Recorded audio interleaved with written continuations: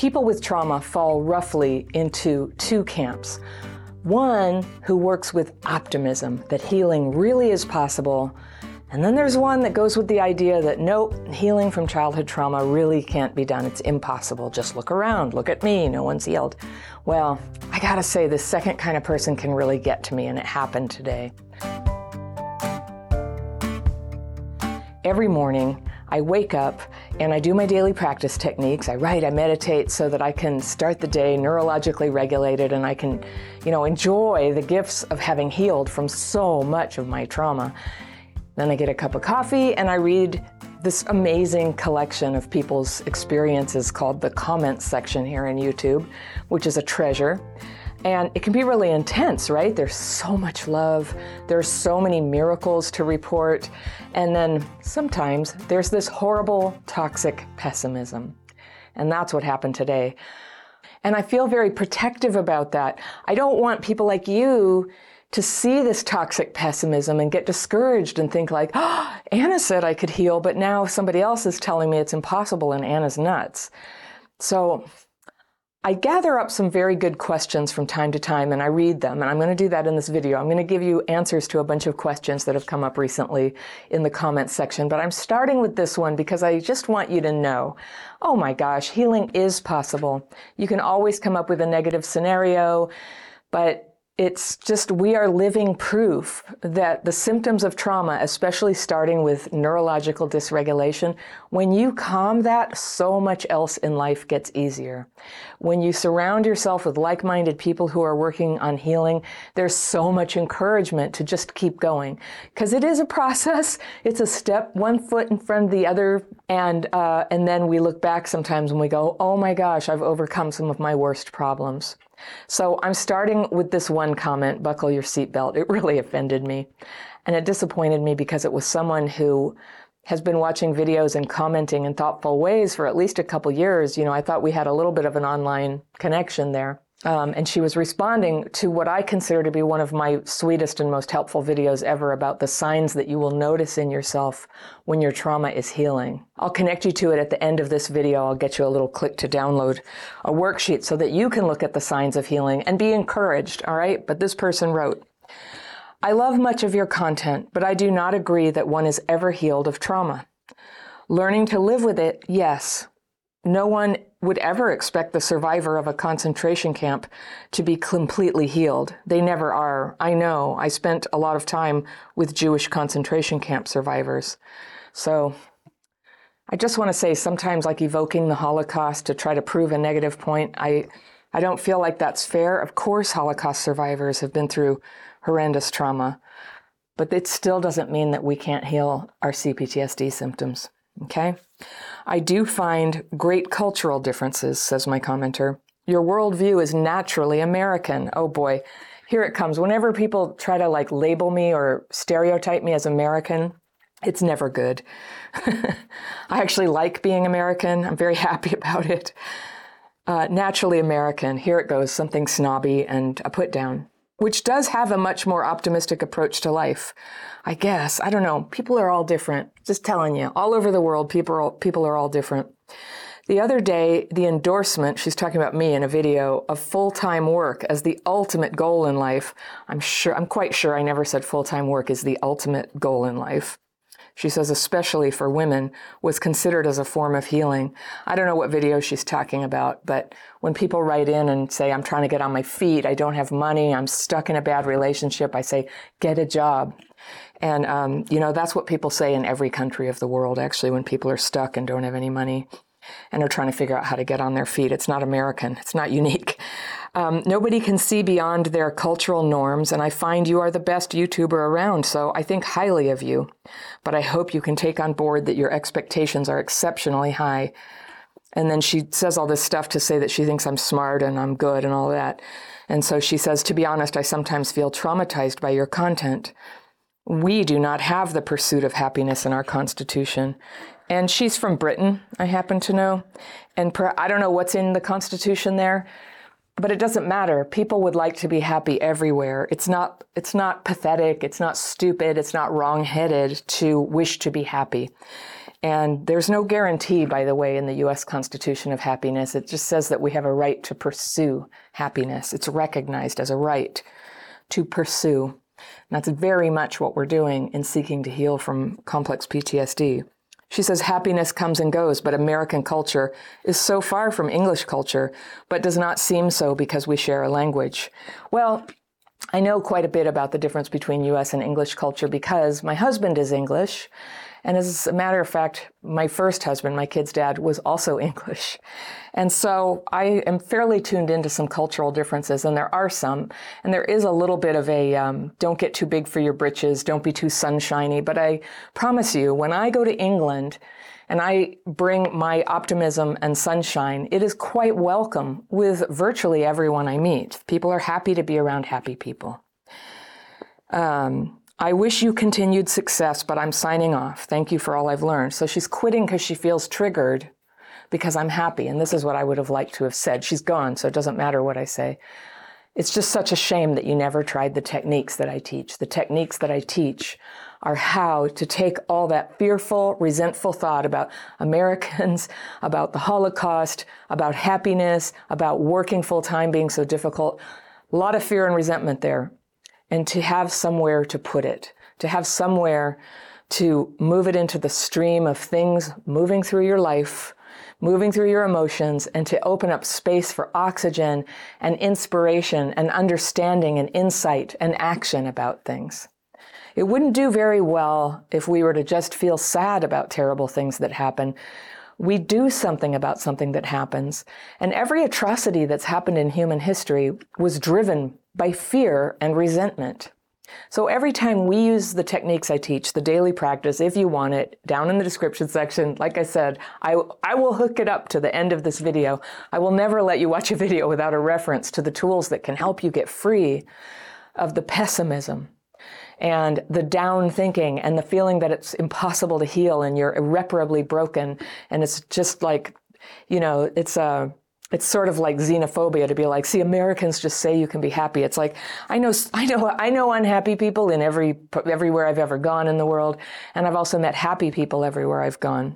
I can't make this happen, but I wish every comment would just keep supporting the people who are taking positive steps today.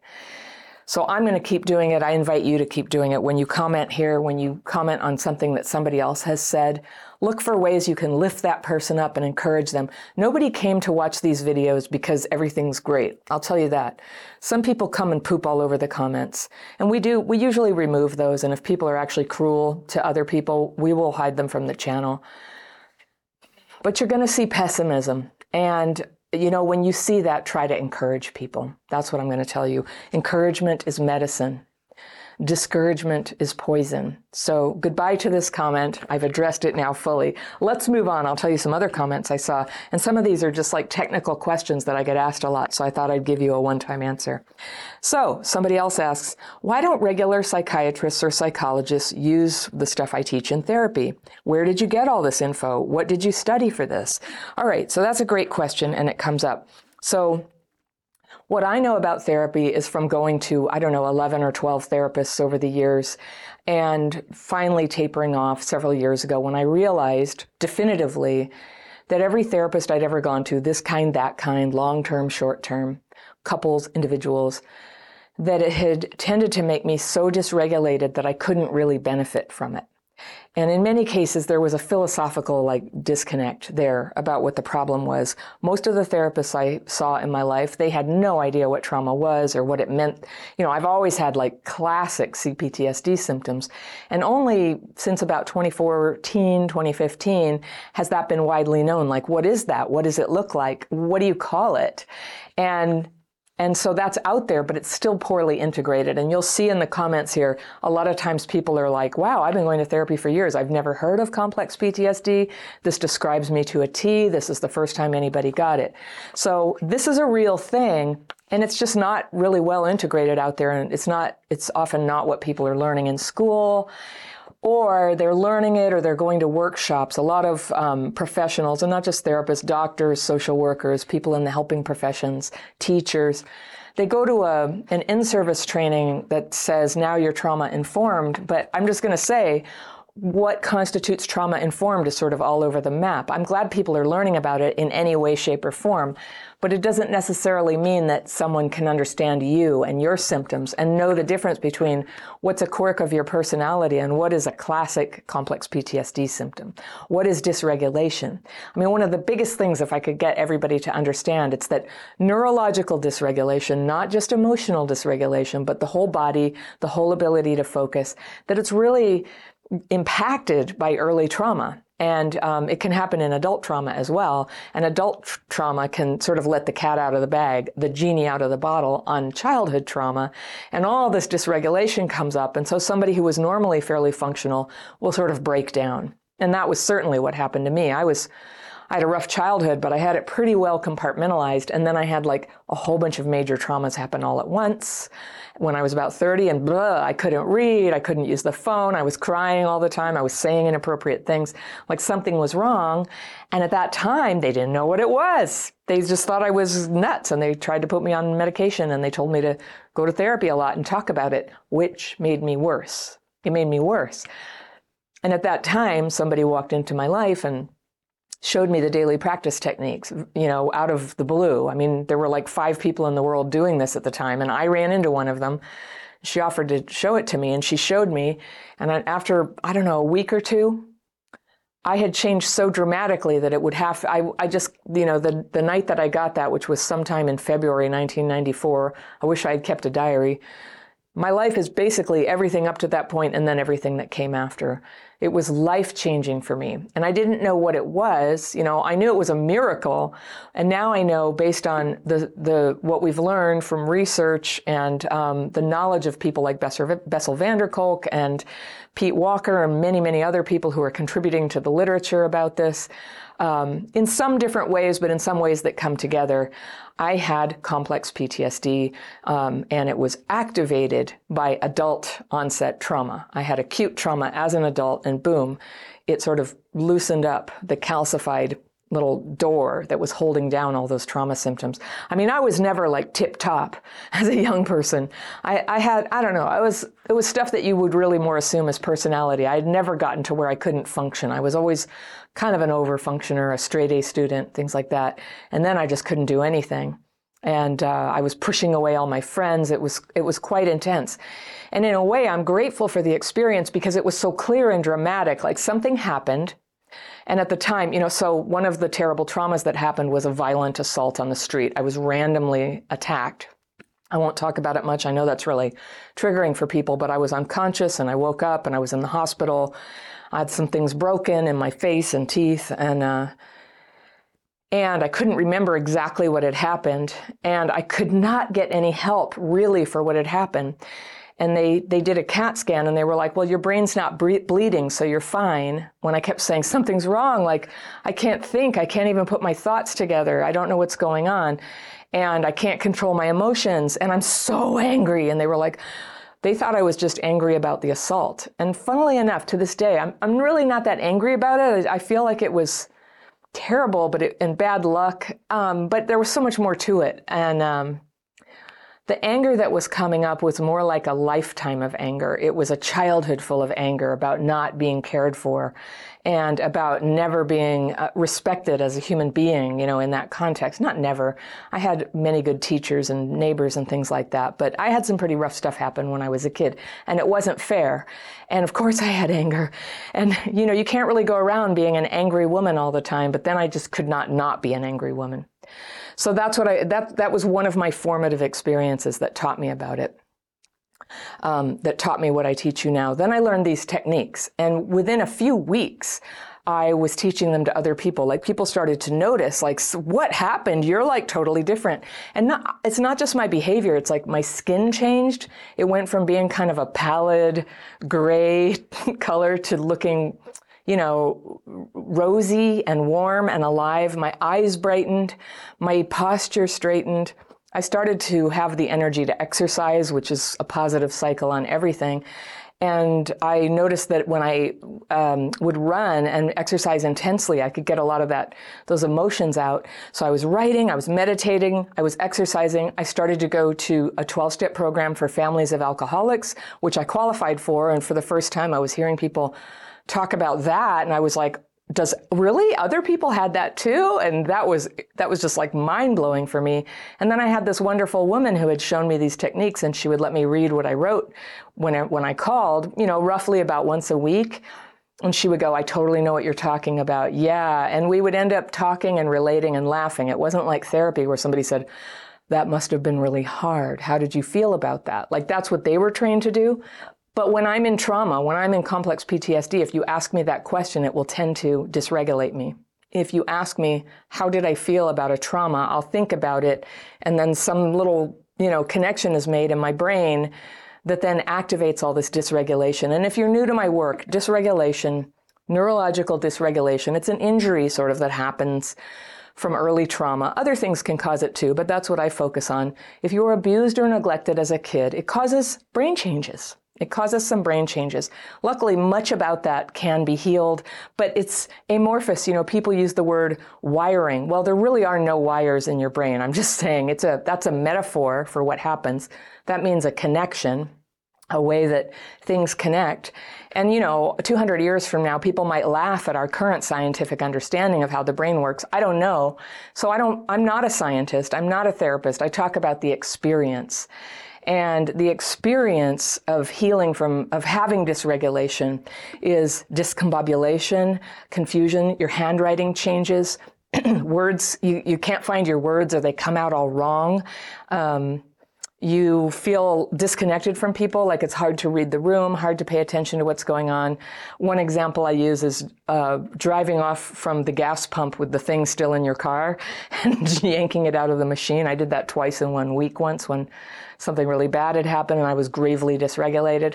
So when you're dysregulated, first of all, you're very vulnerable to chronic health problems. And that is documented. I'm not just like guessing. That is documented. People who had a lot of trauma as a kid have a significantly increased risk of chronic health issues. Certainly depression, anxiety, addiction, those are things that are pretty well known, but also diabetes, heart disease, cancer, strokes, high blood pressure, reproductive disorders, autoimmune disorders.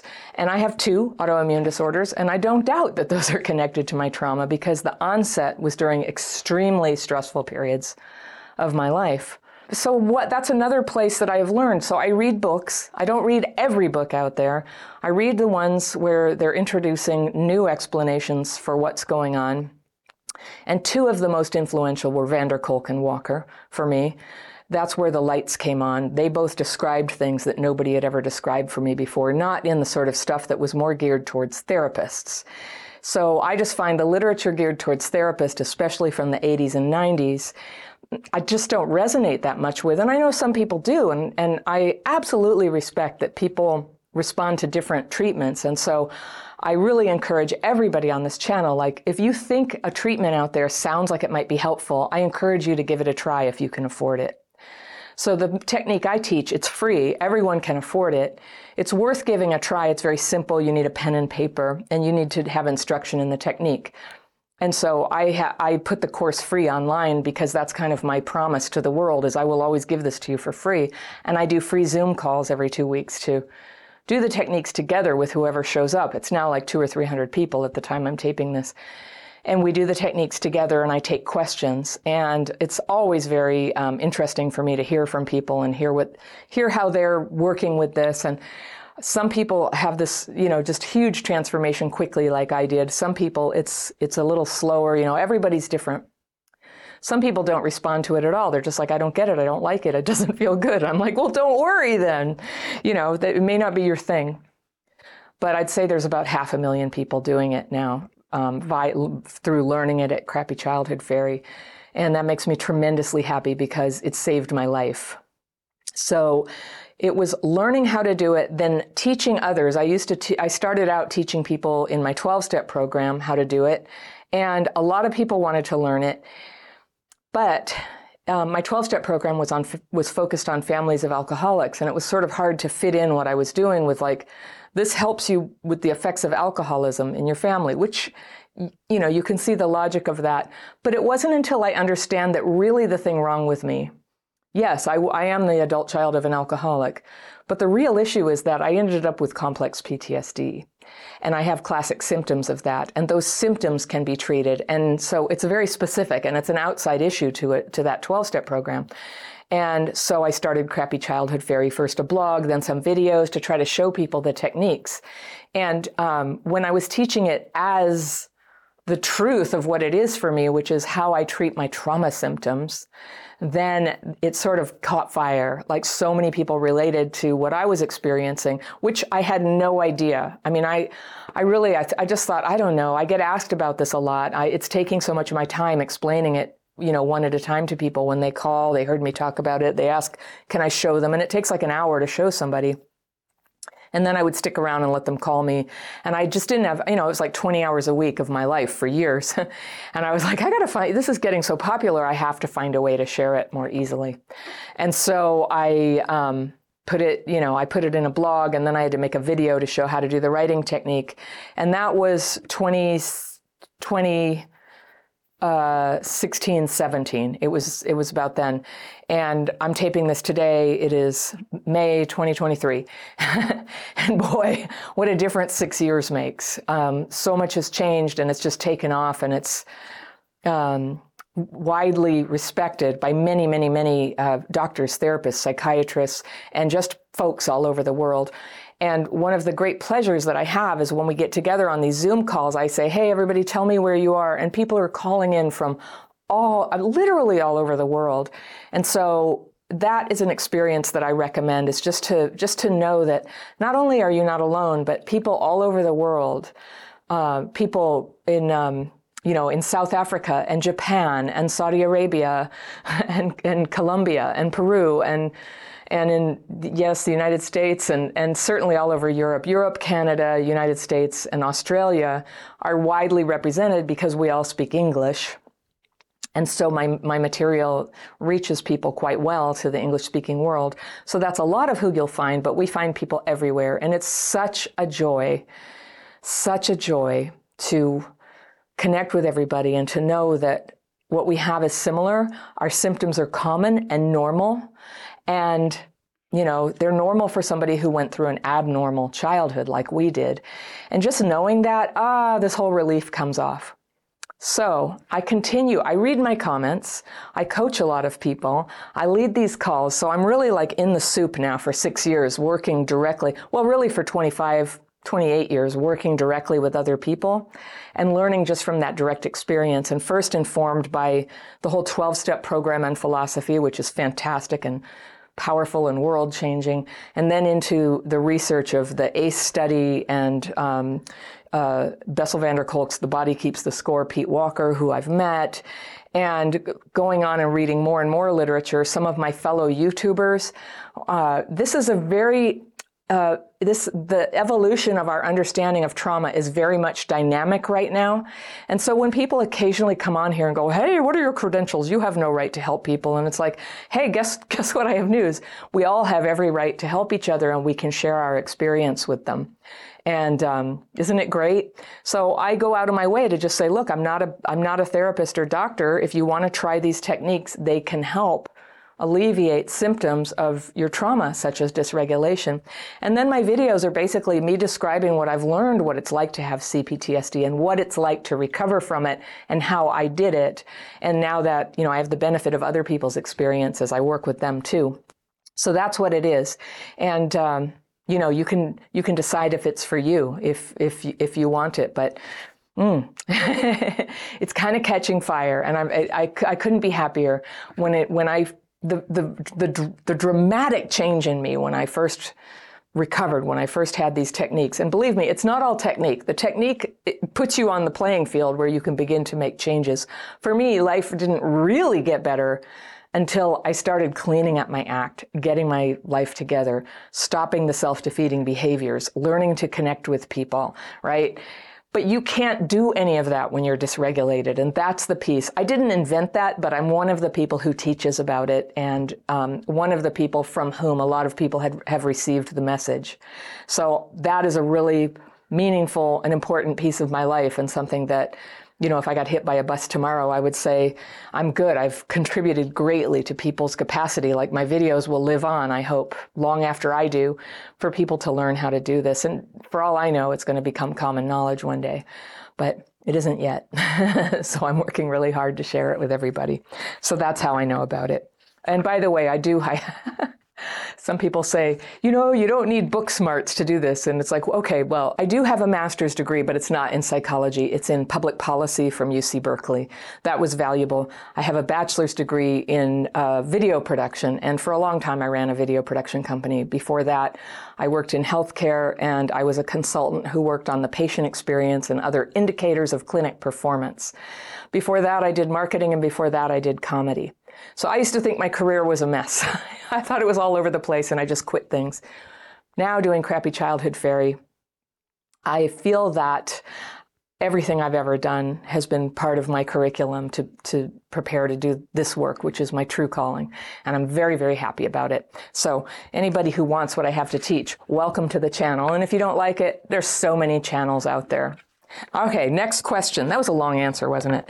All right, Anna, could you please talk more about merging? Okay, this is a relationship question. I think you named something I'm prone to. All right, merging. This is something that happens when people fall in love and get together, who especially, we're very prone to it if we have attachment wounds from a traumatic childhood, especially if there was emotional neglect. And so merging is when you meet somebody and very quickly squish into a committed relationship together, move in together, make all of your life about the other person. And this is sort of the stuff of legends, isn't it? Like true love, that you met and you never spent a night apart.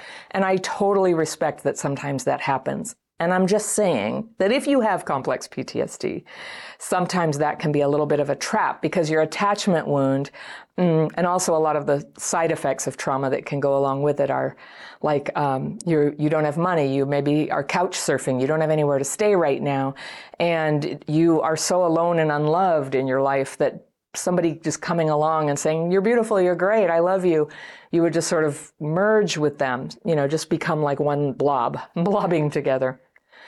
And when you're blobbed in together with somebody and merged, it can be very hard to think clearly when you're unhappy. Like, am I unhappy because of them? Am I unhappy because of me? Is it something from the past kind of projecting? It's very hard to tell. And especially if you have trauma, I recommend not merging. I recommend going more slowly and getting to know somebody slowly, because that attachment wound, it'll just go wonk, it'll just eat up, the relationship. It'll just make it your life instantly. And it's really hard if you realize 2 weeks later or 2 years later, you know what, this is horrible. I made a mistake. I don't want to be here. But now your finances, your living situation, everybody maybe your work, everything is tied up with that person. And so it's very difficult to make a change and to leave, or to just make an adjustment where you're not so merged. So that's what I'm talking about. And it's a PTSD thing, definitely. And I think other people do it too sometimes, but it's mostly people with attachment wounds and fear of abandonment, so that they can't leave a relationship that's not good or pull back from it because it triggers abandonment melange. And that's so unpleasant that you'd kind of put up with anything to avoid it. Once you have a name for it, it gets right-sized. So that's why I always go, hey, it's called abandonment melange. The way you get really like freaked out and horrified and in pain and angry and afraid, the way that happens to you more than other people has a name, and it's a trauma response. And when you know what it is, you can go, oh, I'm having a trauma response. Okay, it might not be as bad as it feels right now. So, okay. Next thing. What is the C in CPTSD? I'm pretty sure I have it, and I struggled for years. Okay. This is something it just drives people crazy. I don't say it every time I say CPTSD. And you'll hear me say childhood PTSD and complex PTSD, and both those words start with C. And what do I mean when I say CPTSD? All right, CPTSD stands for complex PTSD. And that's the kind that comes not from acute exposure to trauma, like standard old PTSD, but chronic, ongoing, intense exposure to stress. So that could be, it most often comes from an abused and neglected childhood. It goes on and on and on and on. It shapes your development. So it's not just like one terrible experience. So that's what complex PTSD is. It most often comes from childhood. It doesn't always. And people who have the symptoms that I talk about here, who didn't have the problem in childhood, had it later, of course, come work. Even if you can't think of any trauma in your life, if the shoe fits for healing your symptoms, stay right here. That's what we're focused on. My approach is about treating symptoms. I leave it to the therapist to help you analyze what happened in the past. That may be part of your healing for you. But then there comes a time to get very practical. It's like, what do I do when, I kind of like go from 0 to 60 and freak out about something, very triggered, and then sabotage my life? Then you come see me. That's what I'm here for. Childhood PTSD, what I like about that word is everybody knows what it is. CPTSD, it's not really well known, or complex PTSD. Not everybody knows what it is unless they've been reading literature. So childhood PTSD is just like the natural language colloquial term that I use, but it's not exactly the same as complex PTSD. It's a subset. It's the colloquial word for the subset of people with CPTSD who acquired it in childhood. Little tip here, people who got childhood PTSD often end up more prone to adult onset traumas too. I certainly did. So that happens. Okay. Anna, do you reject the idea of soulmates? I've been with a man I consider my soulmate for the past 7 years. All right, I took this on because also I take so much heat for my position on twin souls. So first of all, soulmates, twin souls, two separate things. I'll just say I'm agnostic about the idea of soulmates. I don't know. I don't have a golden tablet that tells me the exact truth about things. I know the feeling that somebody is a soulmate, and I'm a spiritual person, but I hold that concept very lightly because it's one that my trauma can sort of seize on sometimes in order to merge with somebody and put up with crap, to crap fit with them. Crap fit, that's my word for fitting yourself to unacceptable people and situations. So I can't really trust myself to decide if something is a soulmate situation. And I've just decided for myself, I don't really need to call anything that. I just need to assess, is this a good relationship? Is it bringing out the best in me? Do I feel committed? Am I here to bring out the best? And my husband, is just like the best guy I've ever been with. And I'm so grateful to be married to him. And we had a wedding. We took a vow. We have been together 15 years. All our financial destiny is together. He's helped me raise my children. We help each other with life problems. Then we also have oxygen in our lives. We have our own activities. We have some of our own friends. We have couple friends. So I don't really need to look at the soulmate concept. And honestly, because my relationship is so actualized, it's a real relationship, it's not a fantasy. I think fantasy relationships is more, certainly for me and a lot of people who have trauma, it's more like in the relationship you wish you had that you might be inclined to assign it the idea of the soulmate. So you're saying you've been with who you consider your soulmate for 7 years, and I just respect that. I hear you. Your soul is happy in this relationship. It feels right. I think that's what you're saying. So I just caution everybody, if it's not an actual relationship, use care with that idea. I'm going to just go ahead and use this chance to say once again about twin souls. That's an idea from New Age philosophy that for some reason a ton of people who believe in it come to my channel. Well, I know why they do. It's because I talk about limerence.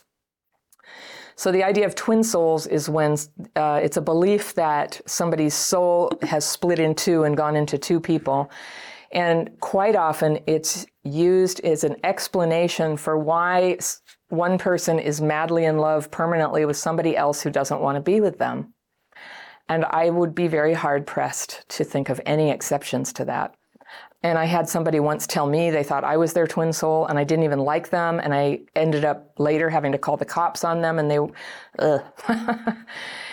they impersonated people online in order to try to get back into my life. It was some pretty crazy stuff.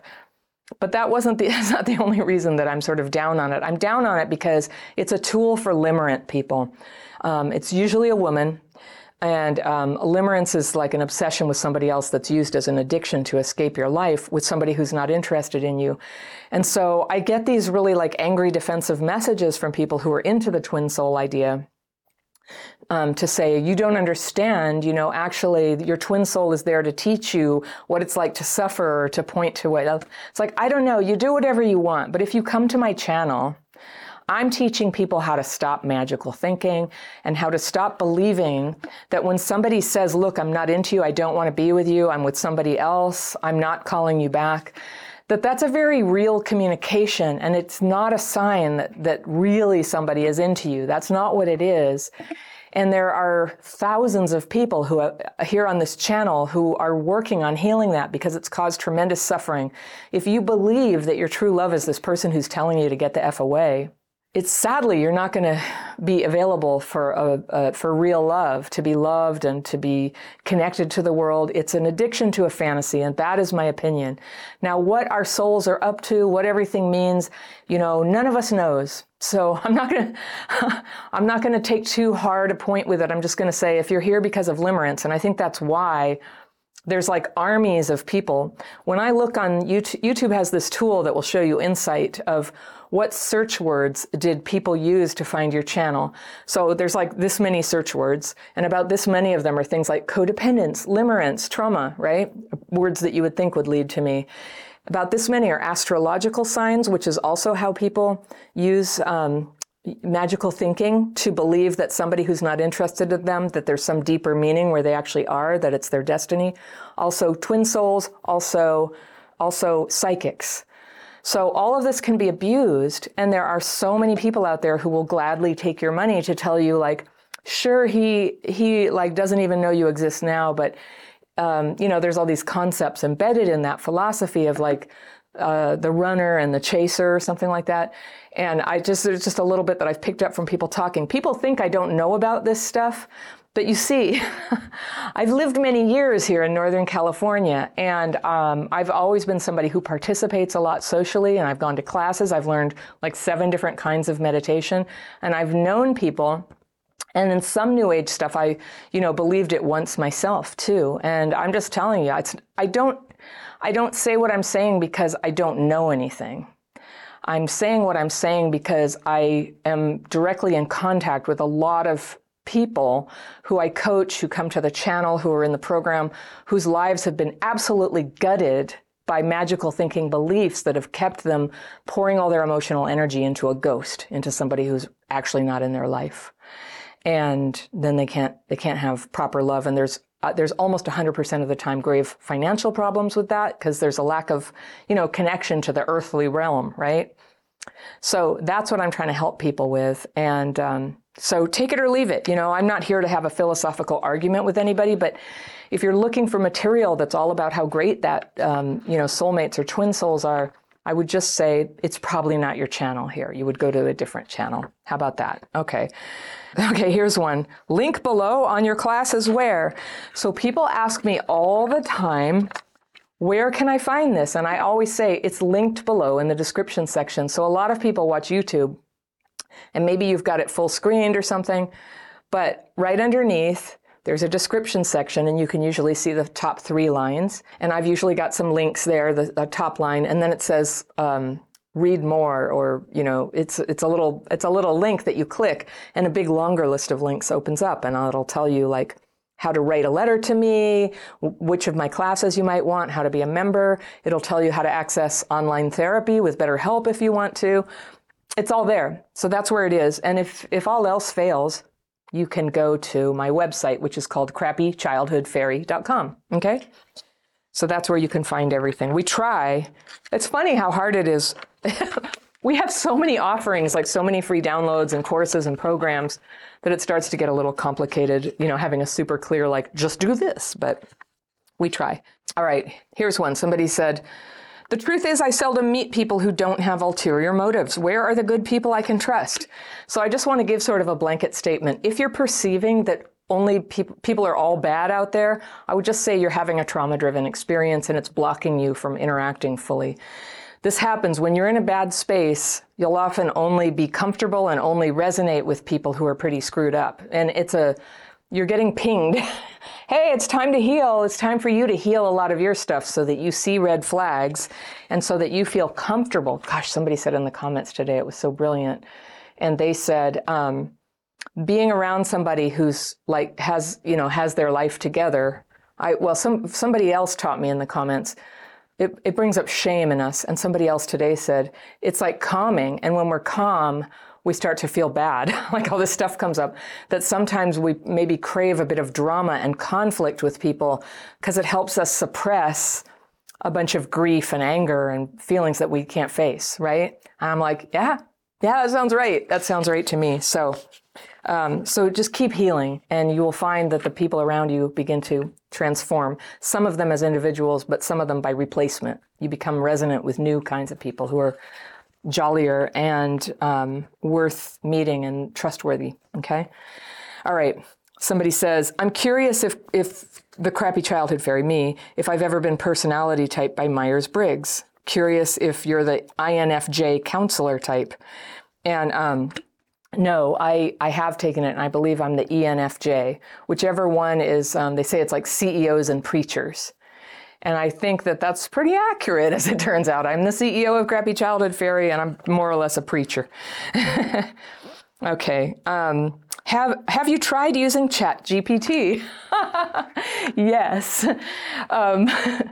It's very interesting. I recommend everybody try it. It's really interesting. And, supposedly it's going to play an extremely big role. And by the time you watch this video, for all I know, our robot overlords will have completely absorbed. I don't know. But I'm sort of laughing because ChatGPT is really cool and it's really funny. So my husband looked me up last week and said, what do you know about Anna Runkle, the Crappy Childhood Fairy? And it said that I was a Canadian psychologist. I'm American. I'm not a psychologist. And then it said that I teach, and it did all these bullet points that you would see if you looked in like WebMD or some super vanilla generic, non-updated trauma-informed thing on what is trauma, what is PTSD. And it said I teach about PTSD. And talked about PTSD symptoms. It was very dull. It hasn't caught up yet with who I am, but soon enough, I'm sure it will. And so then a lot of people have said, when you do your videos, you could have ChatGPT write them. And so I've experimented. I did a video about good and evil about a month ago, and it was really like, I put a lot of work into that one. I was thinking about it a lot, the battle of good and evil. And I asked ChatGPT, what is the battle of good and evil? And is it real? And I ended up in a big argument with ChatGPT, which perhaps it helped teach it, but it basically had no moral reasoning at all on this. And it said the battle of good and evil is, it just said it's totally relative and it's whatever you don't like. And I said, like what? Like what is evil exactly? And, do you not believe in evil? Does evil exist? And it said, well, evil is it said it was like environmental degradation and racism. And I said, so it said, but it's really, it's whatever people feel it is. And I said, so I was trying to think of something that like we can all agree is evil, right? And I said, slavery. I said, isn't slavery like absolutely evil? And it said, oh yes, slavery is evil.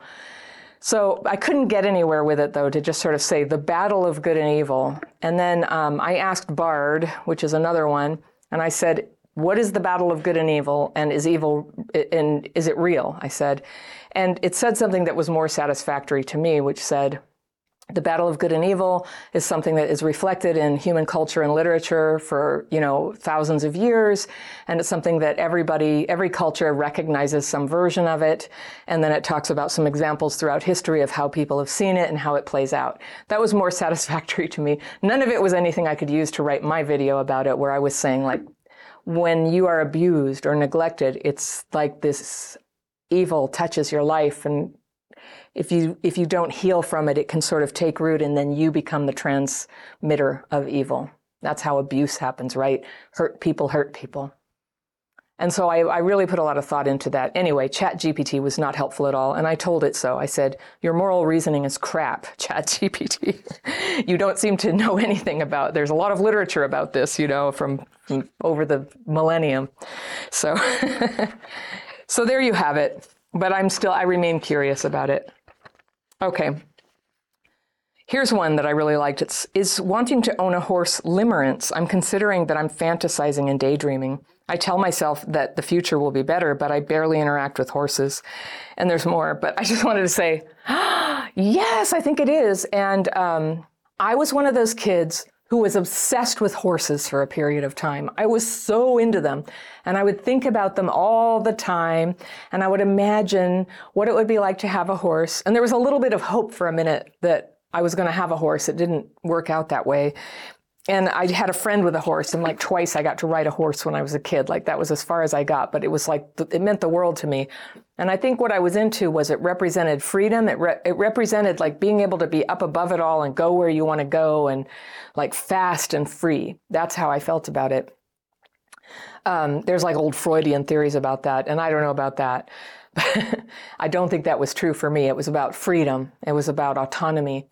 And when I think about it, the way that I was obsessed with horses does remind me of how later I was obsessed with people. Yes.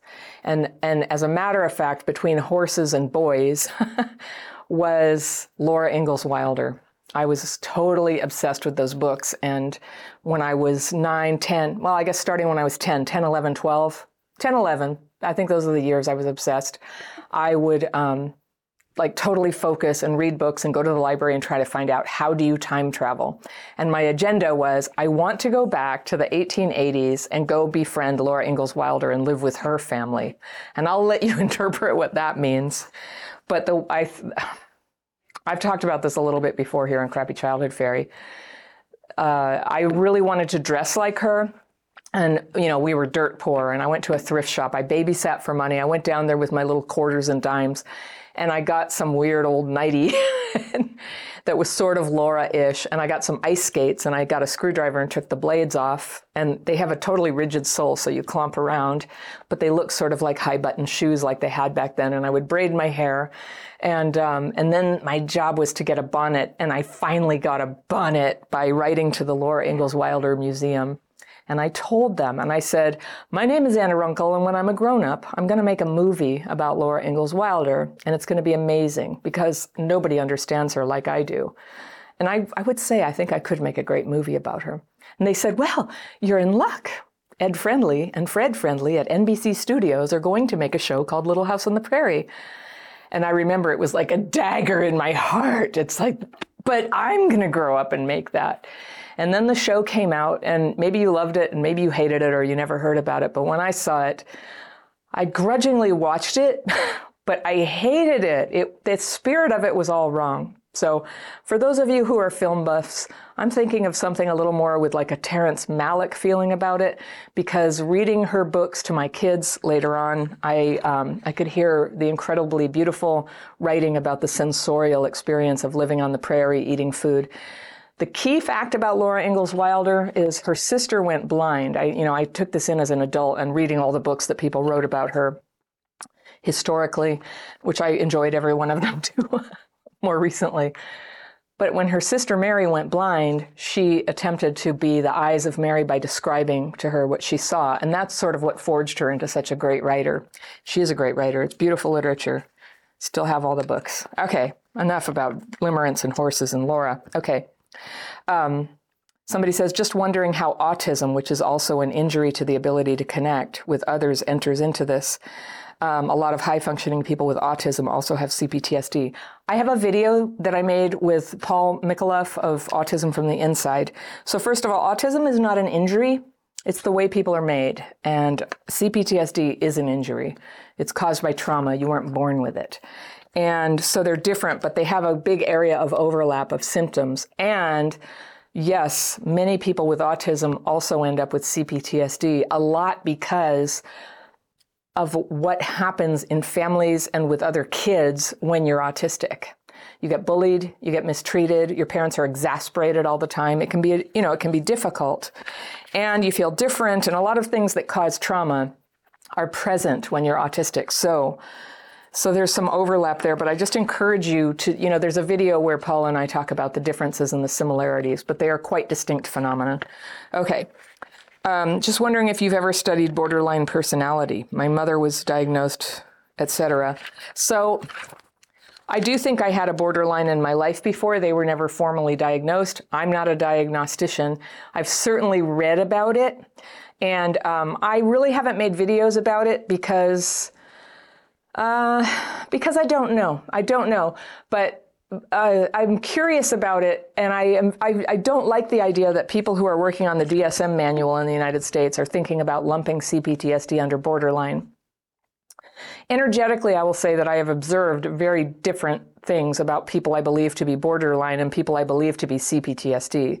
And very few people are formally diagnosed with CPTSD. And some people are hastily diagnosed with borderline, and maybe it really was CPTSD.